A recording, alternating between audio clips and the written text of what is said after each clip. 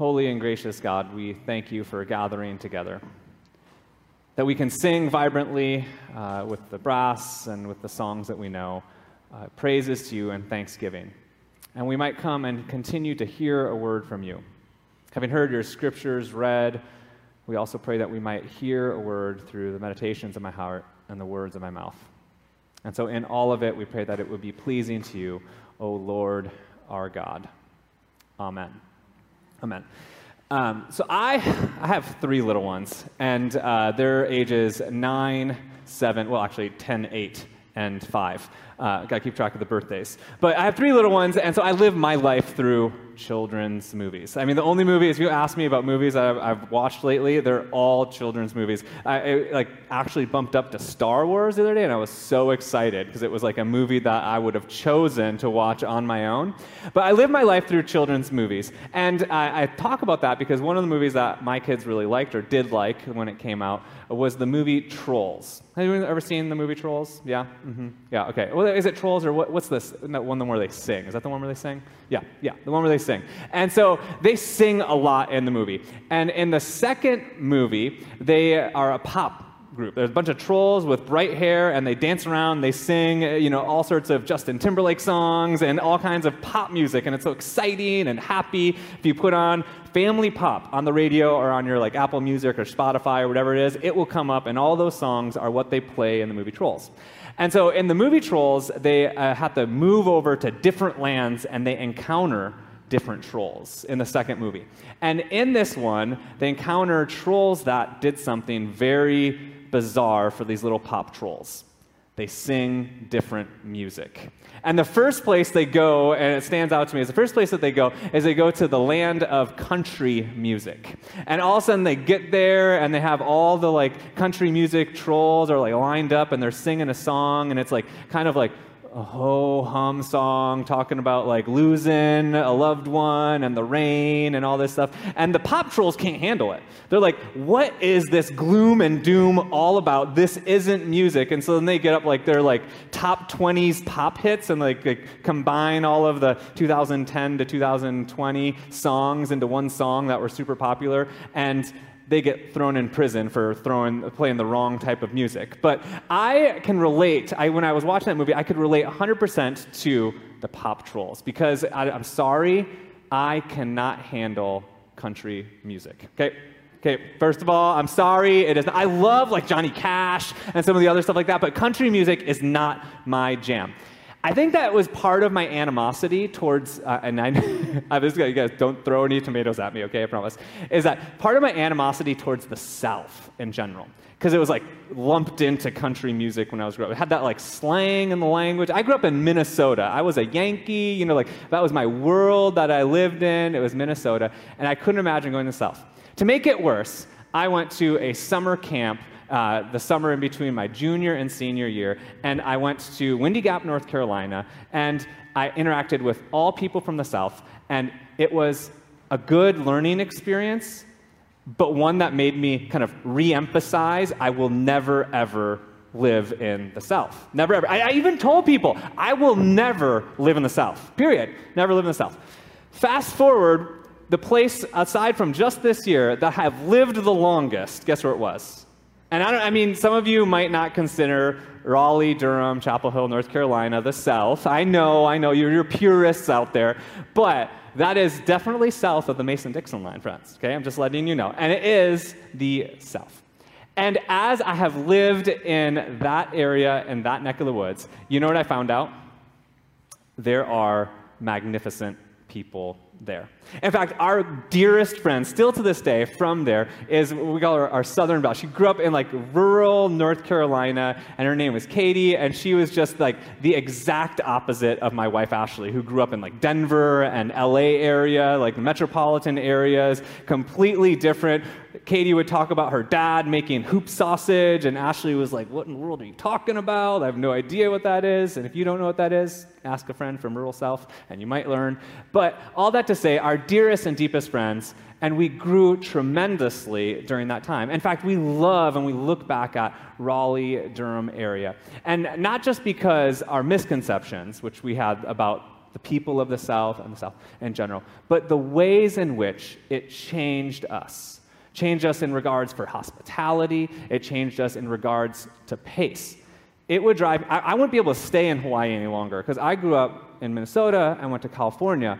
And what drove me nuts about the South when I first went there is it would take an hour to get through the checkout line. Because they would just start talking story forever to the lady in the checkout line. And you're like, why are you still talking? Like, just check it and pay it and go, right? Fast forward to Hawaii, and auntie and uncle are talking story up a storm, right? So I'm thankful for the ways it changed my level of patience to allow me to live in this place that I love. I'm saying all of that because it's a backdrop. You're like, where is the pastor going today? I'm saying all that is somewhat of a backdrop of the Apostle Paul and his words in the Philippians. The place that you don't want to go and don't want to interact with because it's the people that are driving you bonkers, right, is the exact place that the Apostle Paul finds himself with the Philippians. He had gone around and started all of these churches on a good note, the grace of God that's been given to you freely. And then they gone and messed it up. By started adding on different things and started fighting with each other. It's like the church that can't help but be on the right track and then get lost in the midst of arguing back and forth and being nasty with each other and telling each other that you gotta be a better Christian by getting circumcised and by following the Torah and doing all these things. And Paul is all the time just trying to start more churches. He was so excited to do that, but he had all of these churches that keep on creating these problems. And the last thing that he wanted to do was go to that place and to be with those people. But one of the things, last week we talked about, we're in the season of grace and gratitude. And we talked last week about how grace is given freely to us. And in fact, that the Apostle Paul makes it so clear that those of us that are high achievers and say, we earn things and we got to do these things, we feel this pressure, those of us who are high achievers, Paul says that it is not your doing. And he makes it as clear as day and says, it is a gift from God. That grace is a gift from God.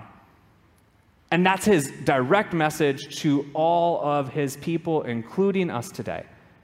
And that this group of Christians was starting to argue again about how do we earn this back? How do we earn our place? What are the things that we're supposed to do? And Paul's like, it's driving him crazy. And so one of the things we talked about last week is that we need to learn to accept this for ourselves.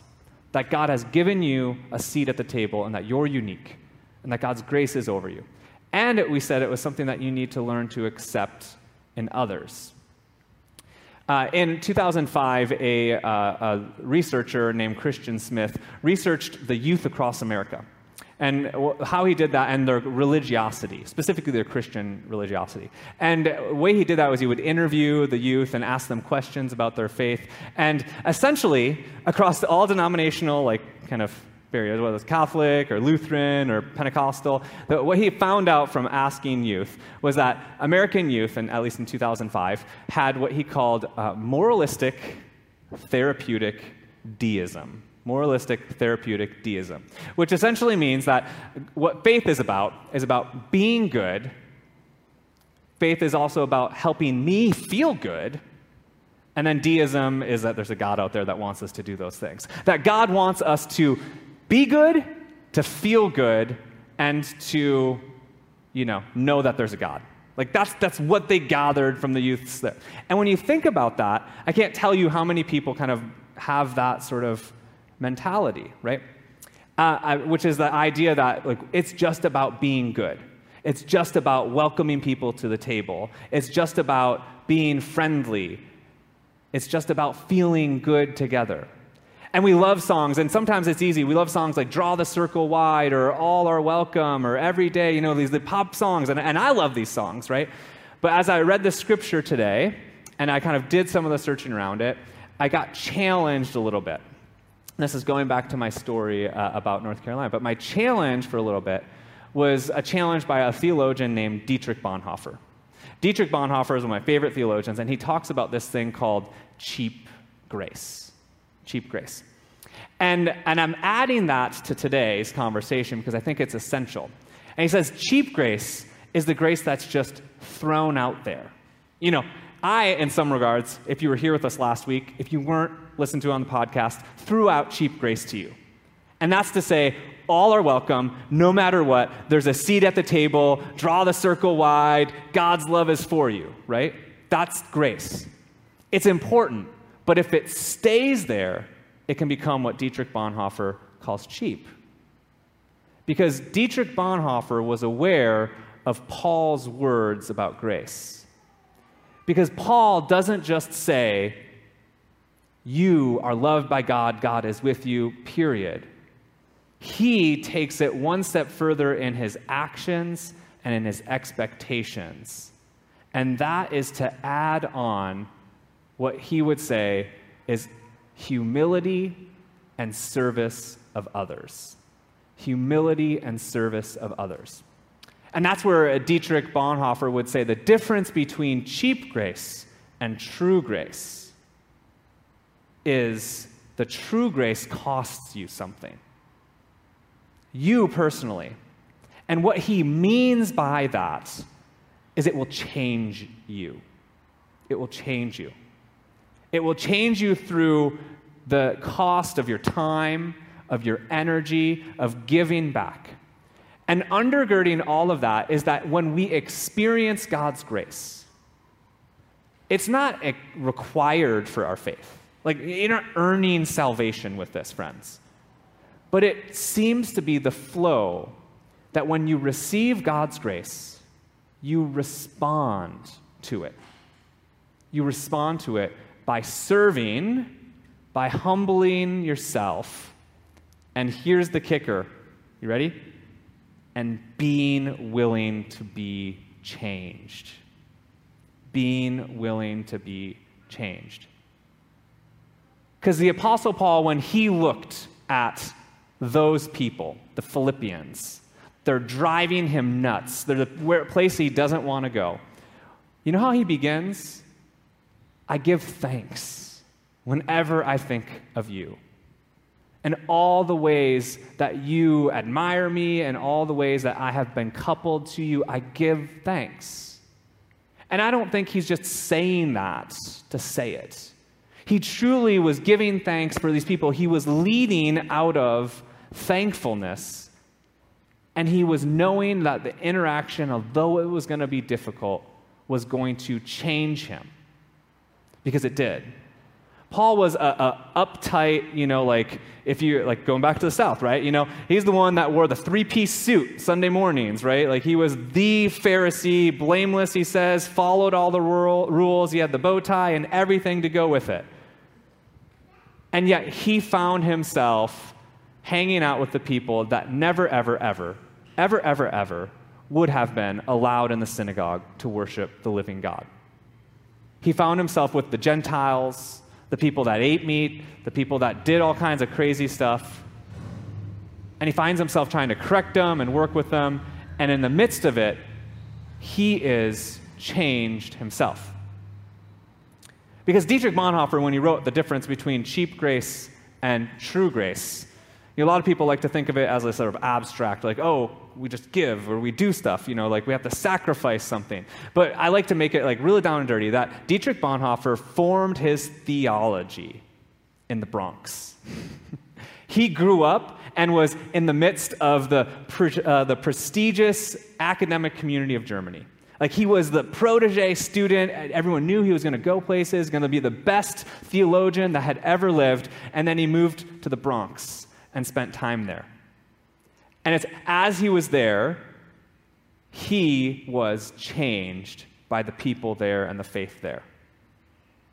And so when he talks about true grace versus cheap grace is the grace that says, draw the circle wide, all are welcome, but make sure, you at least comb your hair when you come, right? Or make sure, you check yourself just a little bit in the language you're using, or make sure it's the add-on that meets our expectations.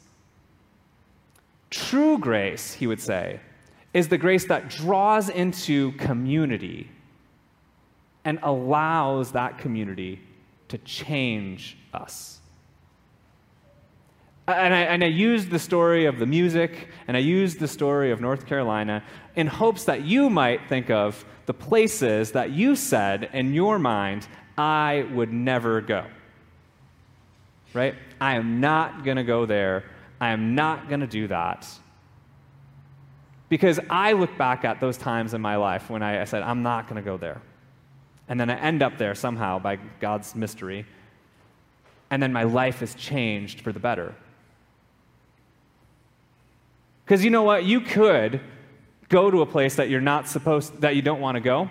And you know what you could do every single day of that place? God, why am I here? These people are the worst. They say y'all. They cook this thing called grits. I don't like it. They eat all kinds of nonsense. I don't understand what they're saying half the time, right? You could literally live in a place or be in a place in your life where all you can do is think about the negative. And I promise if you go to that place and all you can think about is, the language they're using and how, no one seems, everyone's rude to you or, all the things, right? There may be legitimate things. You will not find yourself changed after that. And in fact, you'll find yourself probably a more unhappy person after that experience. Instead, the Apostle Paul says what? To respond to God's grace is to think on these things. Whatever's true, whatever's commendable, whatever's good. Think on these things because God will change you, is what he's trying to say, as you think on the good of that, all that surrounds you. This is a scripture reading that married couples, for whatever reason, they love to have it in their wedding. And I don't think as they come, right, they're ready for what that means in their life. Because I always kind of laugh. I'm like, I love this scripture for weddings, right? Because it's like, think on these things, right? Because one of the things, if you're in a partner relationship or even just living in the same house, it is easy to think about the wrong things, right? Yeah? You know what I'm talking about, It's the things that your husband forgot to do, that didn't switch the laundry or didn't do the dishes, or that to-do list just keeps on getting longer, not shorter. I don't know what's happening. Or it's the rudeness of the tone, or it's the child that just always talks back, or it's, whatever it is, it's so easy to think on those things. But we know that the more you think on those things, what? The more you dwell on it, the more that anger festers, the more you don't feel good about yourself or the relationship. And this isn't new, right? 2,000 years ago, the Apostle Paul was telling a people what? Think on these things. That's good. There's research studies. Just the other day I was meditation and gratitude, right? Meditation and gratitude is the Apostle Paul's jam. He was doing it for 2,000 years ago, right? And if you just Google meditation and gratitude, you know what they're finding out in the past 10 years of study and research? That if you wake up in the morning, we have an aptitude to think negatively. It's just the research is showing you will think about the negative. It's just kind of the way your brain works. But if you wake up in the morning and spend 5 minutes just meditating and then spending time journaling about things you're thankful for and grateful for, it reconnects. I'm not a medical person at all. Reconnects things in your brain. You can talk to Kevin Lacquette, who plays the harmonica. He knows more about the brain. But it reconnects things in your brain so that you will experience joy more in the day. That you will literally be happier if you spend time meditating and thinking on these things. And thinking on these things. 2,000 years ago, the Apostle Paul is saying what now 2,000 years later, researchers are starting to realize. That the way you think and intentionally thinking on these things makes you a happier person. But I don't think it stops with the therapy level of it, the therapeutic deism. I think that what Paul really was driving for is it not only makes you a happier person, but it makes you a person capable of being changed. And I think that that is where the power of God is at work in our lives. When we think about what we're thankful for, when we respond to God's grace that all are welcome, and do the hard work of accepting and thinking about the good around us, you will be changed. And just like when I look back on my time in North Carolina, I can't imagine the work of God at work in my life without the people and the communities and what I had learned from my time in the place that I said I would never go. So how do you wake up each morning? How do you do the diligent practice throughout the day with your spouse or with those that are in your house or the people that are your neighbor that just drives you bonkers? Of thinking on these things, whatever is good and commendable and worthy. And as we do it, we're going to start to learn a little bit more about what Dietrich Bonhoeffer talks about with true grace. Grace that costs you something because it will change you. I invite you to pray with me.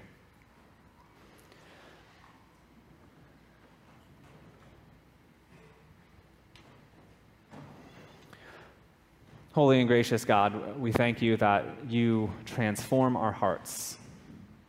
And you often put us in places that we tell you in our prayer life that we will not go. Do not send me to Nineveh, Jonah said. But somehow, by your grace, we find ourselves in unfamiliar territory with people we would rather not hang out with. Help us be a people that sees your grace in our lives and the lives of those around us. And help us be a people that doesn't just say God's love is for everyone, but enacts it by thinking on what is good and what is true and what is worthy, ultimately by being willing to be changed. Because as you give us your grace, we give you our thanks. And we learn to say, blessed be your name, whether it's the joys in our life or the negatives in our lives. And as we give thanks and see thankfulness in others, we look back on our journeys and say, you have done miraculous things in our lives. And it's in your Son, Jesus' name, we pray. Amen.